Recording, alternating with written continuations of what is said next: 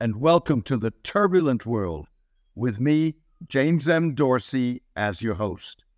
The realization that Saudi Arabia is not Qatar may seem obvious, but it has significant meaning for the lessons rights activists and others draw from the Qatar World Cup as they prepare for a Saudi-hosted tournament in 2034. Understanding the differences will frame efforts to pressure Saudi Arabia to adhere to all kinds of rights, including human, worker, women, and gender diversity rights. The differences further call into question whether sports washing is the most accurate framing, or whether the term risks missing the point of what Gulf states' involvement in sports is about. The Gulf is all about security and geopolitics. Reputational concerns, soft power, and utility to the international community mean different things to countries like Saudi Arabia and Qatar, and count for far more than reputation on rights issues.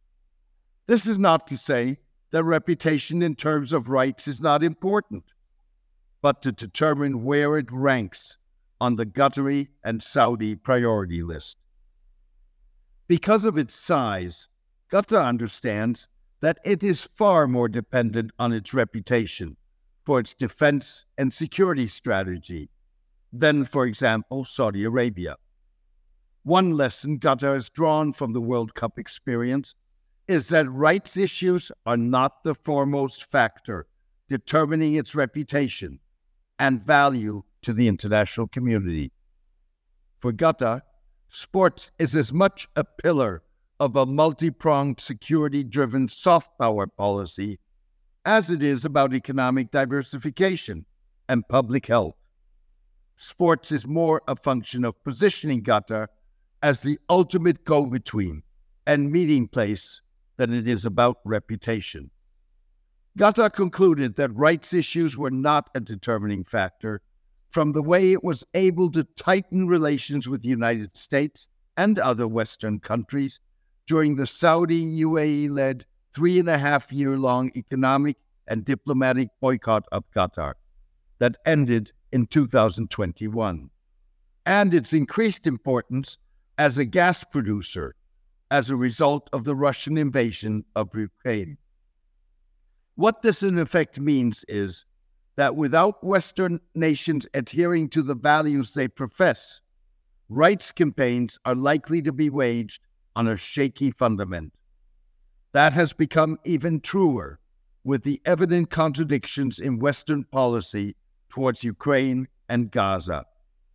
For activists to compensate for what amounts to their Achilles heel, they will have to be seen to be holding as much Western nations to account as they do in focusing on Saudi Arabia. In that same vein, activists will have to be seen far more than was the case with Qatar, as distancing themselves from criticism that is racially tinted, including anti-Muslim sentiment.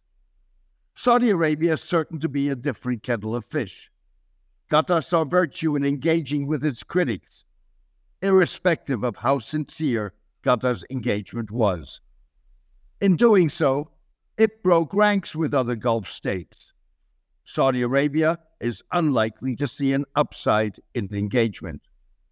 Unlike Qatar, Saudi Arabia feels it has leverage and does not need to pay attention to activists and others. It feels that it ranks in the top tier of players on the international stage, where rights issues are not a determining factor. It's what allows Saudi Arabia to poke the United States in the eye on human rights and get away with it. Crown Prince Mohammed bin Salman has proof positive, given his ability to successfully put the 2018 killing of journalist Jamal Khashoggi in the Saudi consulate in Istanbul behind him. Mr. bin Salman also made clear in a recent Fox News interview that he could not care less about allegations of sports washing. The trick in breaking through Saudi armor is going to be identifying entry points where Saudi Arabia may have an interest in change, keeping in mind that unlike Qatar, Saudi Arabia will be far less interested in being seen as working with rights groups. Saudi Arabia will want to project any potential change as being wholly its decision, much like Mr. bin Salman handled the 2018 lifting of a ban on women's driving. While lifting the ban, the Crown Prince incarcerated activists who had long campaigned for women's rights to drive to ensure that they would not get any of the credit. This will take engagement that puts naming and shaming as a tactic on the back burner and a tool one resorts to as a last resort, on the understanding that it would likely lead to a slamming of the door rather than a change of heart. It will also take creative packaging of what's in it for Saudi Arabia. Fact of the matter is that all the traditional arguments in favor of the value of respecting rights are considerations that have no meaning for Mr. bin Salman. They will only have meaning if and when Western democracies put their money where their mouth is and are willing to pay a price for standing up for values they profess.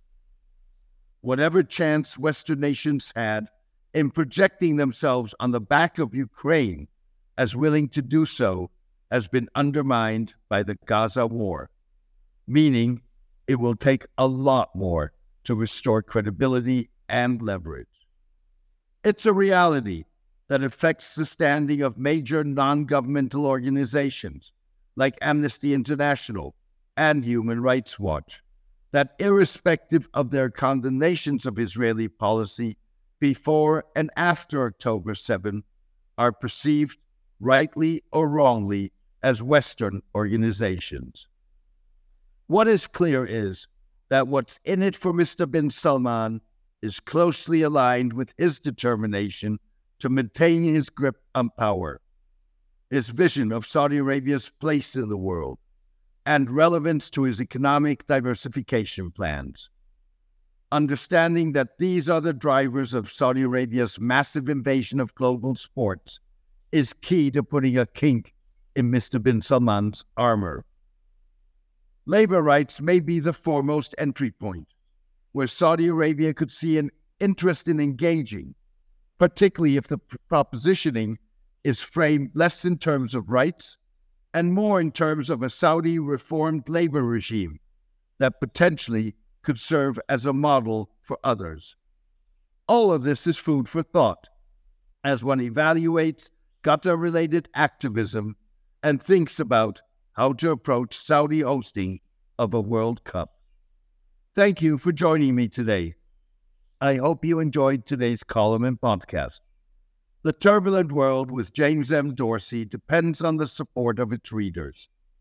For the past 12 years, I have maintained free distribution as a way of maximizing impact. I am determined to keep it that way.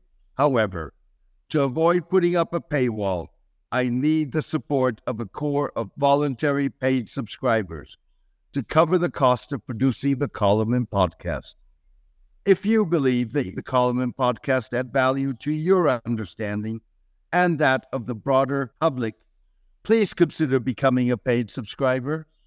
You can do so by clicking on Substack on the subscription button at www.jamesmdorsey.substack.com and choosing one of the subscription options. Thank you. Take care and best wishes.